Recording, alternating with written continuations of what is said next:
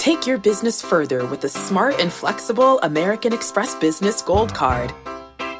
You can earn 4 times points on your top 2 eligible spending categories every month, like transit, U.S. restaurants, and gas stations. That's the powerful backing of American Express. 4 times points on up to $150,000 in purchases per year. Terms apply. Learn more at americanexpress.com/businessgoldcard.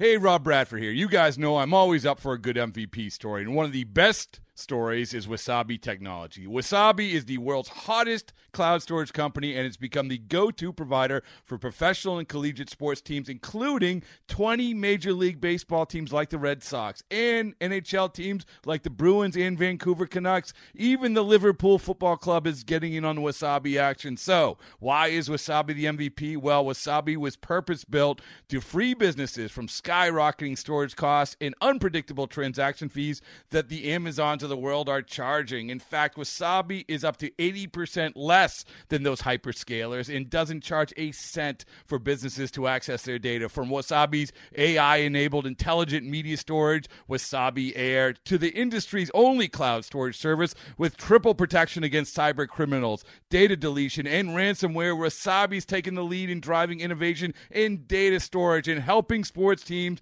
to unleash the power of their data. Wasabi, another Boston-based championship team. eBay Motors is here for the ride. Remember when you first saw the potential?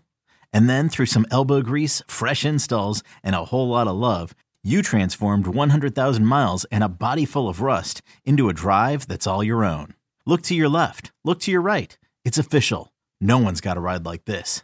There's nothing else that sounds like, feels like, or looks like the set of wheels in your garage. With over 122 million parts, you can make sure your number one ride or die stays running smoothly, so there's no limit to how far you can take it. Brake kits, turbochargers, engines, exhaust kits, roof racks, LED headlights, bumpers, whatever your baby needs, eBay Motors has it. And with eBay Guaranteed Fit, it's guaranteed to fit your ride the first time, every time, or your money back. Plus, at these prices, well, you're burning rubber, not cash. Keep your ride or die alive at ebaymotors.com. Eligible items only. Exclusions apply. Yeah, there should be some passion. This doesn't have to be boring. You done getting bored by baseball? Hey, one thing the game needs is more people like you. Still have grown men run around tight pants. It's Mookie Betts. This is Daniel Bard. It's Steve Aoki. There's Sal Talamacchia. This is Brock Holt. Hey, this is John Lester. Baseball isn't boring. Welcome to Baseball Isn't Boring. Here's your host, Rob Bradford. All right, well, baseball isn't boring, and one person that has absolutely made it that way ever since I've known him. I guess we just figured out this is 2004, almost 18, almost 19 years when you were back with the Blue Jays. Alex Anthopoulos, GM of the Atlanta Braves, obviously. And Alex, first of all, how are you? Everything good? Great. Everything's great. Glad to be on. Yeah, I saw you trucking around Montreal, you know. Yeah, totally. Toronto, it was at my in-laws, and there's not a lot of room there. And we got a lot of nieces, nephews, cousins, brother-in-law, sister-in-law. So I had to do everything out of my car. Really? So just even work. So there's nowhere to work. It's an 1,800 square foot house and 10 people in there. And we have a place across the street, but we were doing some work on it. It wasn't ready. So we all piled into my in-laws, and it was a tough 2.5 weeks, just not a lot of space. So I just got in the car and did my Zooms. The Atlanta Braves were being run out of your car for 2.5 Pretty much, weeks. Yeah. I would just be like, wasn't going to, we have kids running around and this and that. So it was the only place I could make phone calls and do everything and just have quiet and not have to interrupt anybody. Well, listen, you've always been one of the best, and I always enjoy talking with you. I appreciate you coming on, and I'm really happy for your success. And every time you succeed, I'm grateful that going back, like I said, a ways seeing you come up through the Blue Jays, and obviously what you're doing now, it's awesome. And so, there's a lot to get through. Like there's, some of the things that we've talked about in the past, some of the things that's going on. One of the things that jumps to mind, and you should get $5 every time I mention this, because I remember we did an interview a few years ago, Batista and Encarnacion. It was the Batista and Encarnacion years, right? Yeah. And you were saying, listen, we got this window. We got this window.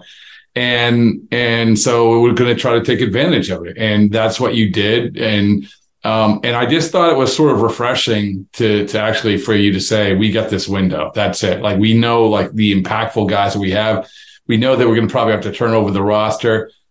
Looking back at that time, when you have that situation, how do you view that? Do you view it any differently than you do now? Or do you say, okay, that made a lot of sense? Yeah, look, I look back all the time. I think it's important, right? Especially on things that you wish you would have done differently and so on. But, you're shaped by your experiences, right? So I get to Toronto, and 2004 season is my first year there. It was Carlos Delgado's last year.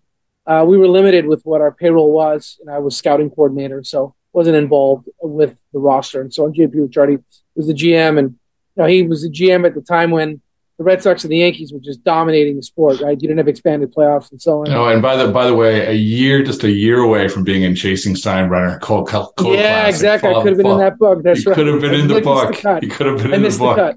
I mean, but then again, you also missed Tanyan Sturts being the number 3 starter. So there you go. That's true. Mike Bordick, the starting shortstop. That's right. Greg Myers, starter behind the plate. Oh man, I could go through the Claude I wasn't there, but I just heard about it. The Claude Rains project, falling around Aaron Hill. So yeah. So and when you look back, I mean, the work that if they had expanded playoffs back then, if payrolls had been where they are today, when I left Toronto and what they are today, I think it'd be very different. I think JP would have oversaw a bunch of playoff runs. He had some great rosters and teams, and he made do with what he had. But, I remember at the time, I think Carlos Delgado was making like 60% of the payroll, 40% of the payroll, and it's impossible to be successful and spread the money around and so on. So, he left in free agency, but, for me, he was a Hall of Fame player. I know he didn't get past the first vote, but I mean, I think part of it is because of where he played. But if you look at the numbers and base, he's a Hall of Fame player. He loved being in Toronto. Financially, it wasn't going to work to be able to keep him. And then I look at Roy Halladay. Again, it was bad timing of no expanded playoffs, limited with the payroll, Yankees and Red Sox just being at the top of their game and not being able to sneak in the playoffs. And it's like, well, we talked about, you're talking about Carlos Delgado, and the moments to talk about with him are he hit 4 home runs in a game. He should have won the MVP, in my opinion, the 1 year. You talk about Roy Halladay, you talk about who won a Cy Young with Toronto Blue Jays. So now you fast forward and you get Batista and Encarnacion, and they had great individual accolades as well. Sure. What comes to mind when I say the names, bat flip Batista, walk-off homer, Edwin Encarnacion, and Baldo Jimenez. Playoffs.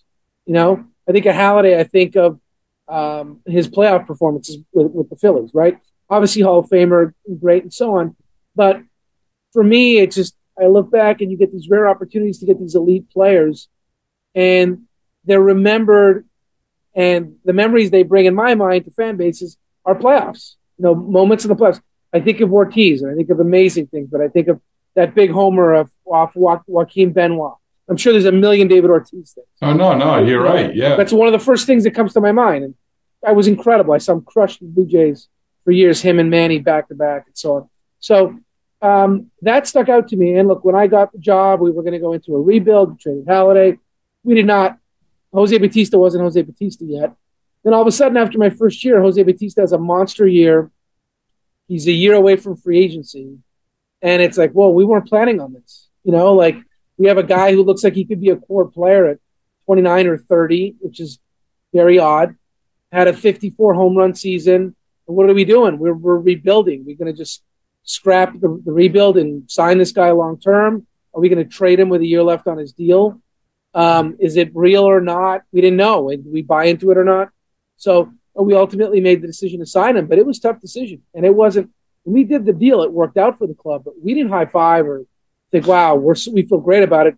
I remember a few days later driving to the ballpark thinking that I just made a huge mistake. It was $65 million, a lot of money back then. It's a big commitment. I think someone had said no one had made more money off of one season. And it was scary because he was going to be older. And but that ultimately propelled us to start contending sooner than we thought we would. Then Encarnacion emerges in the same way. He was an afterthought when JP acquired him in the Scott Rowland deal. Zach Stewart was the centerpiece of the deal. Edwin Encarnacion was brought in to offset salaries. And then he emerges, And again, I can't equate everything to the AL East, but, the way Carlos Pena emerged for the Rays or Ortiz emerged for the Red Sox, remember when Ortiz was signed, right? It was Doug Minkiewicz. It was Ortiz. It was a third guy. I'll give you the guys: Brad Fulmer and Craig Colburn. Like 3 guys competing. Yeah, right. For first base, right? And then Jeremy he emerged. Giambi, yeah, and he became Giambi, and he became a great player, and he became a core piece. So Edwin Encarnacion, that wasn't a thought, and then all of a sudden he became a core piece, and we decided to sign him. So you're sitting there and you're like, wow, we have these guys, these middle of the order bats, these elite hitters. They're hard to get. We've signed them now. They're under control. Let's try to move this thing forward and get it over the hump. So, I look back at the Halliday years and the Delgado years, and it was like, I thought it was a shame that we don't have any playoff moments to talk about with those guys. So that shaped a lot of my thought process at the time. And, to this day, I love the fact that when I was part of that organization, I was part of the bat flip, small part. I was there. Yeah. I wasn't there for Encarnacion. I had left, but 2016, I was part of him staying in Toronto. So, JP was part of JP's the one who brought both guys to Toronto, right? He brought Batista. He brought Encarnacion. So, but knowing you're a part of a moment that fans will remember forever, that's what sports are about, So it definitely shapes your experiences and so on. And, again, I don't believe in going all in, trying to be competitive year in and year out. I do believe you owe it to a certain core and a certain group of players to try to get in and try to make a run, because you're not guaranteed that core is around 4 years from now, or that they're healthier, that they're performing.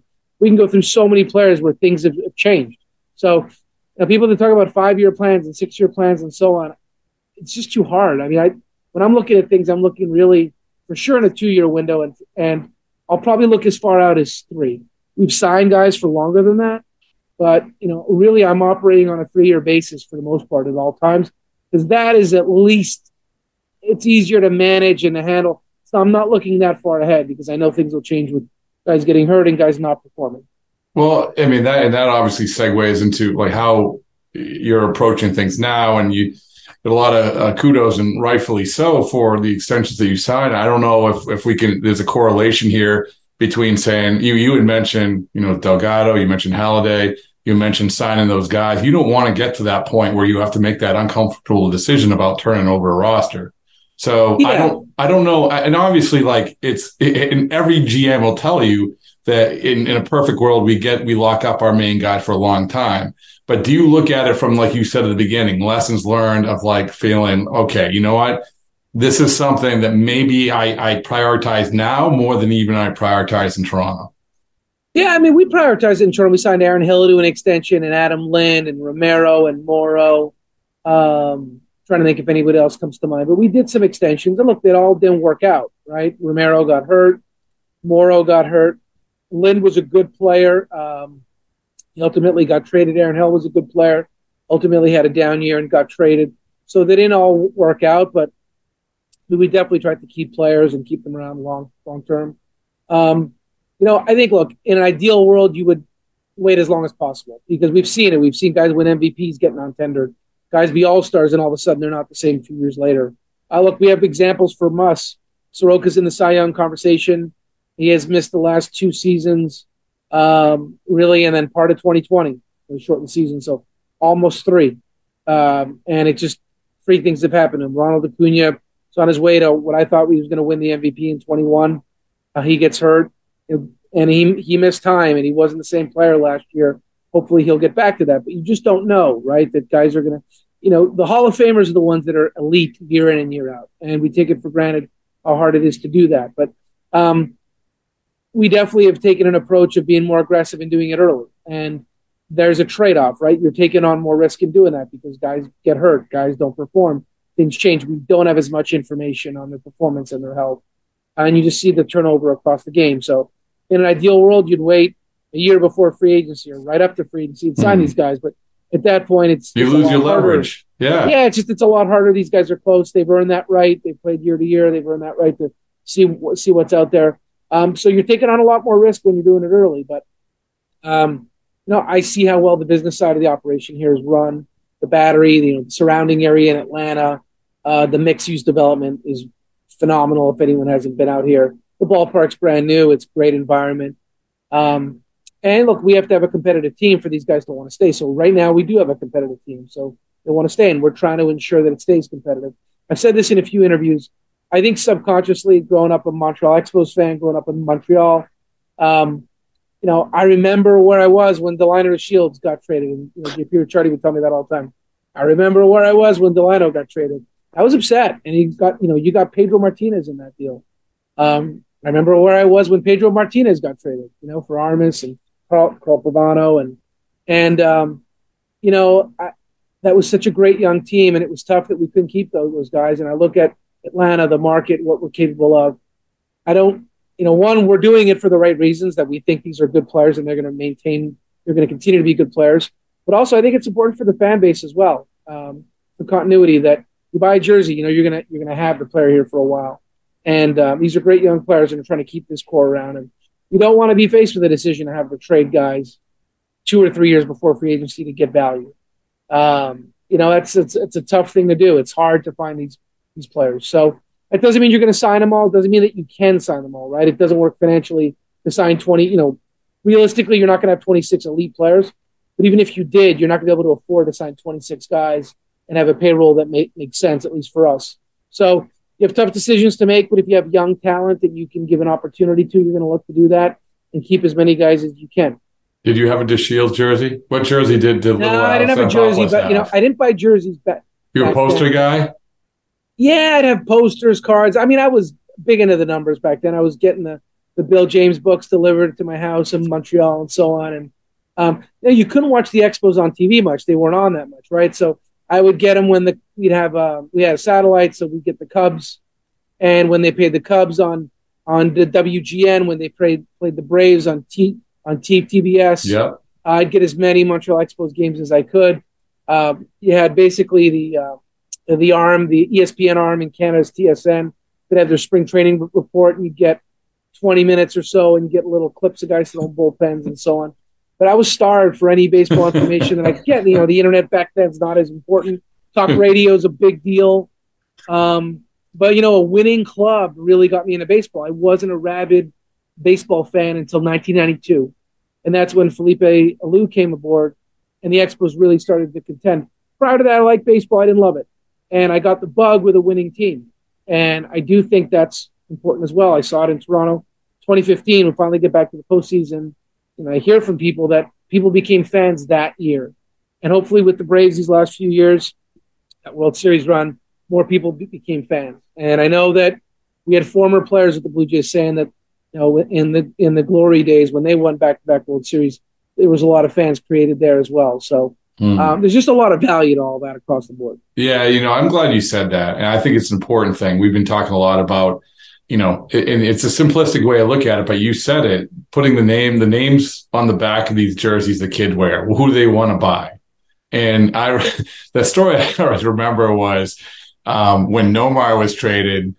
There was somebody I know, his little kid said, "Oh, okay, well, you don't have the Nomar poster anymore. Who do you want?" He's like, "I want Ted Williams." Like, why do you want Ted Williams? Because I know he's not going to get traded.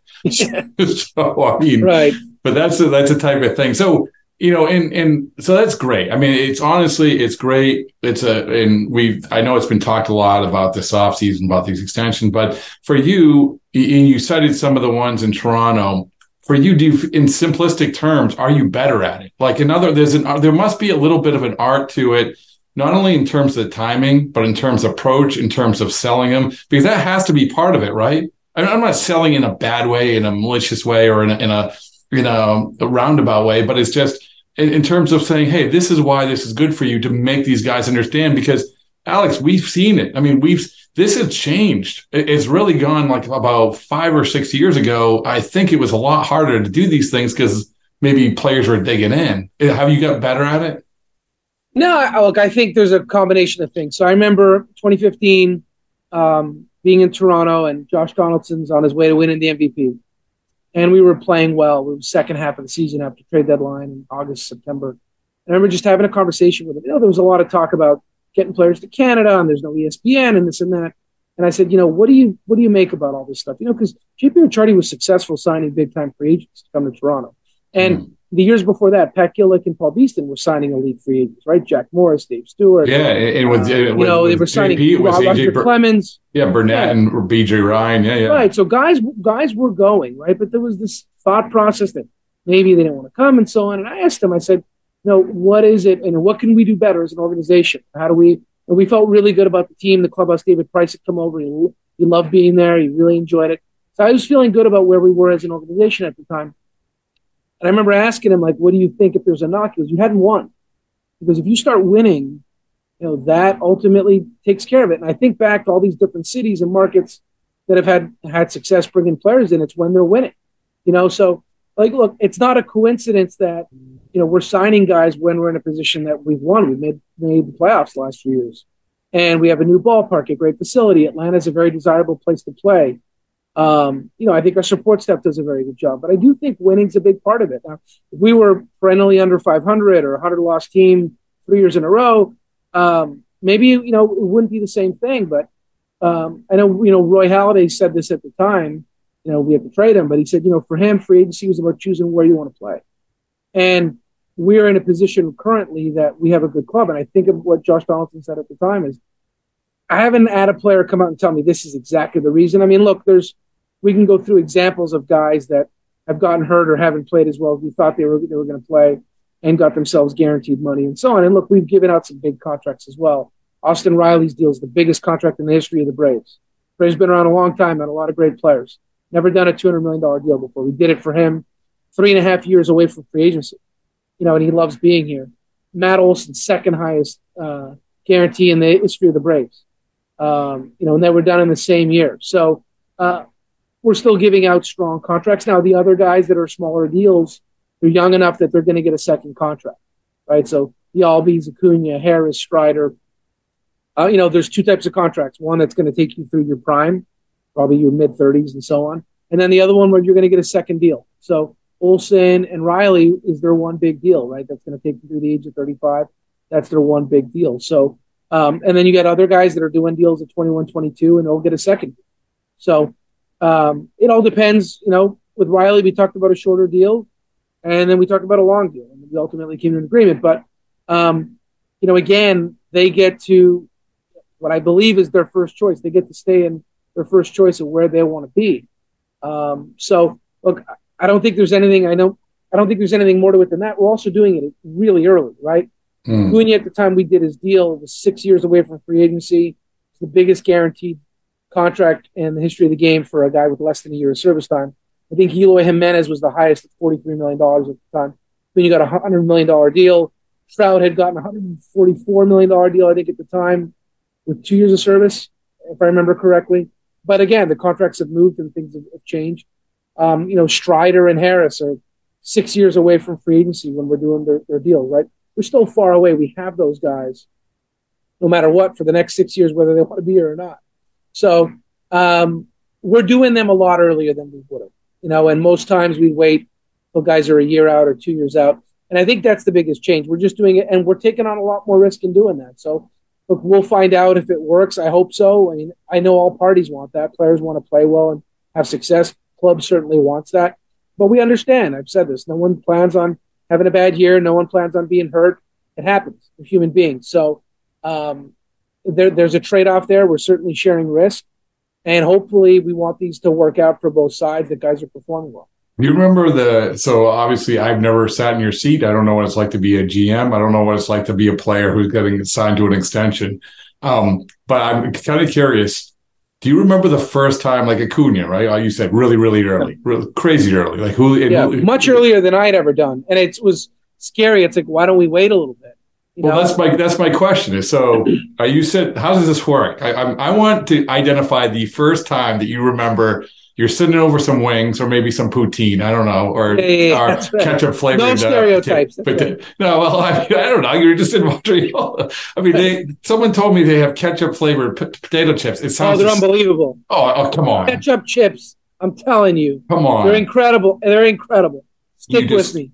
With me. I know. Your face just went. No, man. Forget the thought about it. Let me ask you something. You eat potatoes and you eat. When you combine them, it's not crazy. It's the thought of chips going with it. Give it a shot. It'll change your life. All right. You just, of all the great decisions you made this offseason, I just started rethinking every single one of them. I'm going to send you a bag. All right. All right. Fair enough. All right. So I apologize for stereotyping. Or you're sitting over, you're sitting at whatever in Atlanta, and you're eating something with a couple of buddies, and you turn to someone and said, "Hey, you know Barbecue. what? Barbecue. Okay. No stereotypes. Okay. we're not, poutine in Quebec. The barbecue in Atlanta. We keep stumbling at stereotypes. I'll have some chowder when I'm in New England. Well, exactly. So maybe it happened there, but you turned to someone, one of your trusted coworkers, and said, "You know what? I think maybe we should talk to Acuna." And they said, "What? What are you crazy? It's super early. What are you doing?" Do you remember that first conversation that you had when that was hatched? Yeah, I think it was spring training.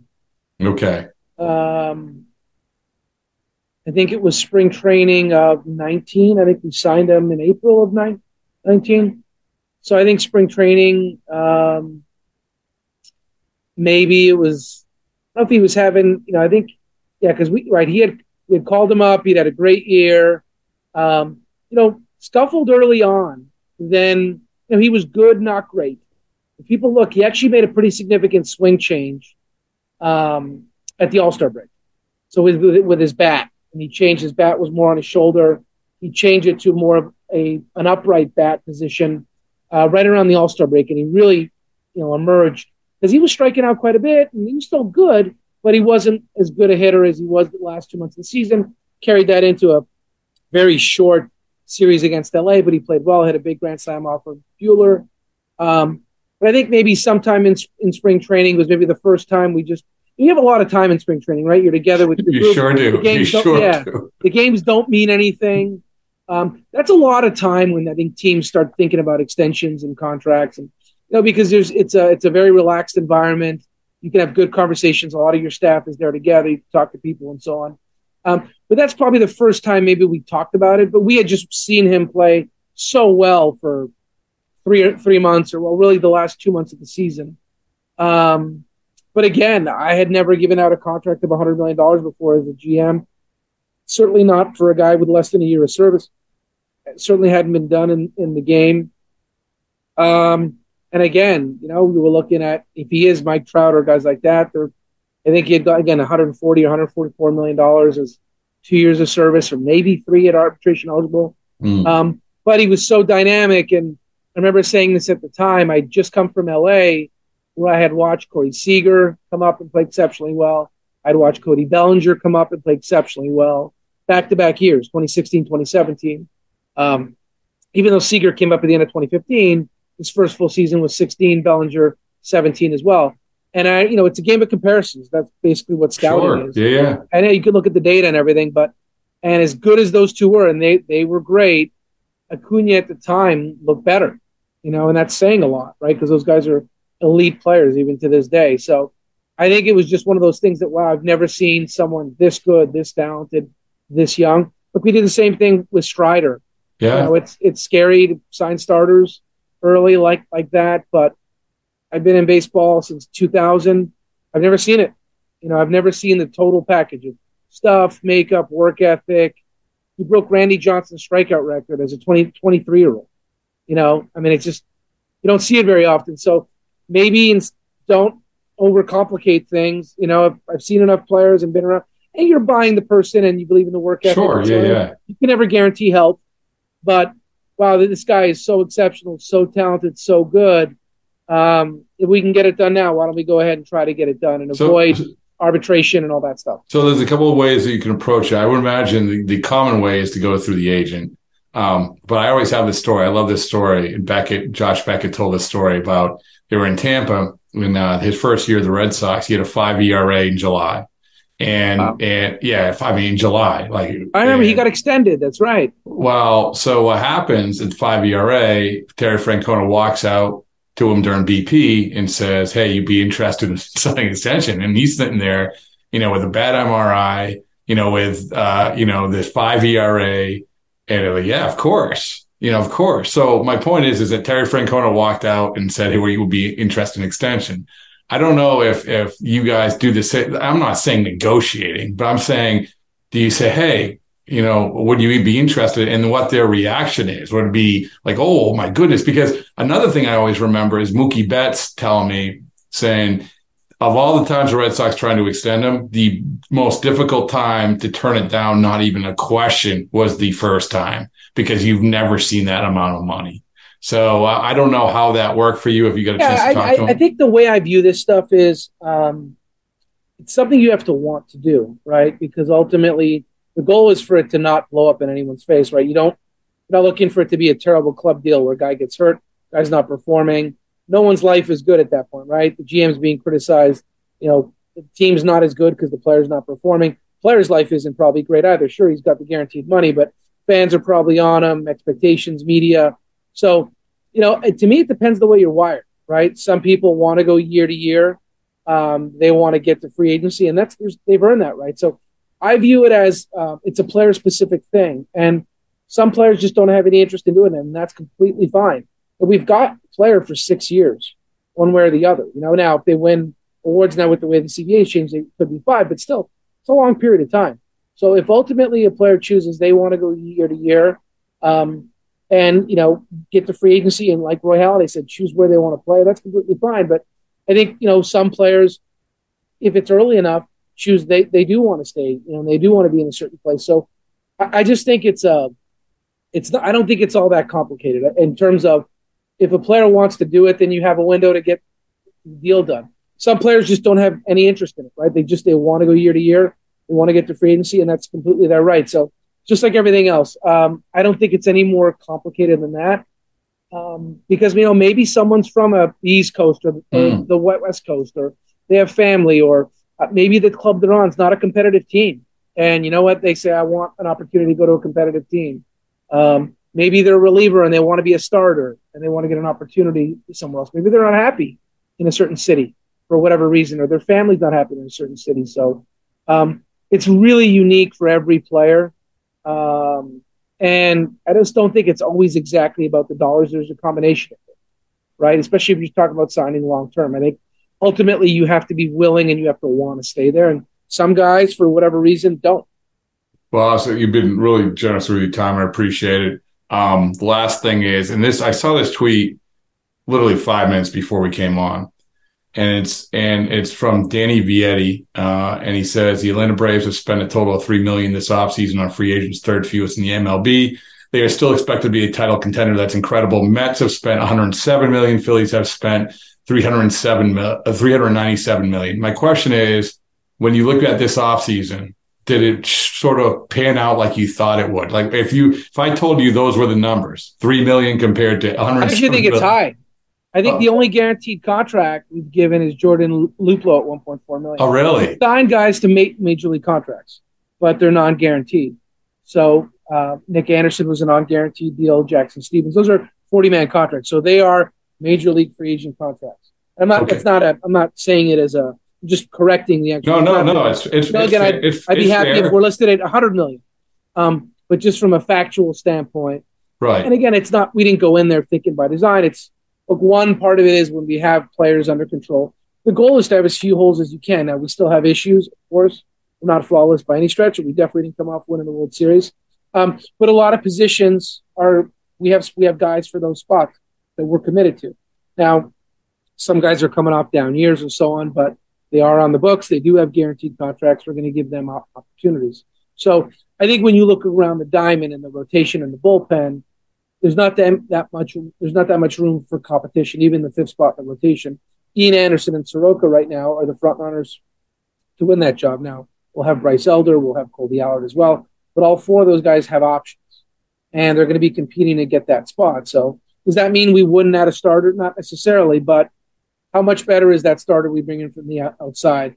Take away the opportunity of one of those young guys to win that spot. I think that's the ultimate. I think what he's saying is the ultimate compliment. I mean, for exactly what you said is that you don't know what's going to happen. I know that you're going to say that you don't know what's going to happen, but it's still the fact is that you were able to have that foundation, and you look at the extensions that you signed to sort of reinforce that foundation. And this isn't even a knock on the Mets for spending, 107 or Phillies for spending 397. Maybe like they get the guys and then they do this, right? And the next thing you know, they're just reinforcing their foundation. It's just been all like a very, very interesting offseason. Yeah, look, we've definitely explored some things, but it's challenging because we have guys in place. But look, I'd say this. I know our payroll is still in the top 10. I don't know where it's going to rank after the offseason, but at least I know at the end of the season, we were 8th, I think. So we are in the top 10. So we climbed. I think when I got to Atlanta for 2018 season being my first, I think we were 21st or 22nd in payroll. So as attendance has continued to climb, as our Chairman McGurk's, allocated more to the payroll, and we've climbed and we've gotten into the top 10, which is a big achievement here. So again, we can't keep these guys and extend all these guys if our payroll isn't climbing the way it is. And on the flip side of it is, we drew over 3 million fans. Capacity is 3.2. We were just over 3.1. We're practically selling out almost every night. So there's a lot of things going right currently. Now that's coinciding with winning. I also realize that one bad season, one down year, all that could change fast. So we're not, that isn't lost on us. And that's where having all these commitments can go the other way, right? If all of a sudden guys aren't performing, guys are getting hurt, you're locked into all these contracts and these dollars, you're in a tough spot. So I'm not trying to sound glass half empty, but there is a trade-off. When it's going well and guys are playing great, phenomenal. Everyone's excited and happy. But we've seen it. We've seen it happen with MVPs and All-Stars where, for whatever reason, things don't continue. So my job is to worry. I think every GM in sports will tell you the same thing, especially when you got the Phillies, the Mets, the Washington Nationals are going to rebuild quick. They've already done it. And they've been successful. They've got a World Series to show for it. The Marlins continue to get better and have a great young core. This division's tough. I thought I left the AL East and it was going to be a bit of a break. I think the NL East is now as tough, if not harder, than the years I was in the AL East. Oh, there's no question. I think I love that conversation. Who is the best division? And it was always the AL East. And look, I understand people in the AL East will say that. And I definitely said it too. But now living through what we've had these last few years, and they're all really well-run teams. The payrolls are climbing. It's a challenge, and it's a challenge each year. And every year I keep thinking, how are we going to get back to the playoffs? So, it's credit to the manager, the coaches, and the players that we find a way every year to get back there. Well, you found a way to get work done in a car for 2.5 weeks in Montreal.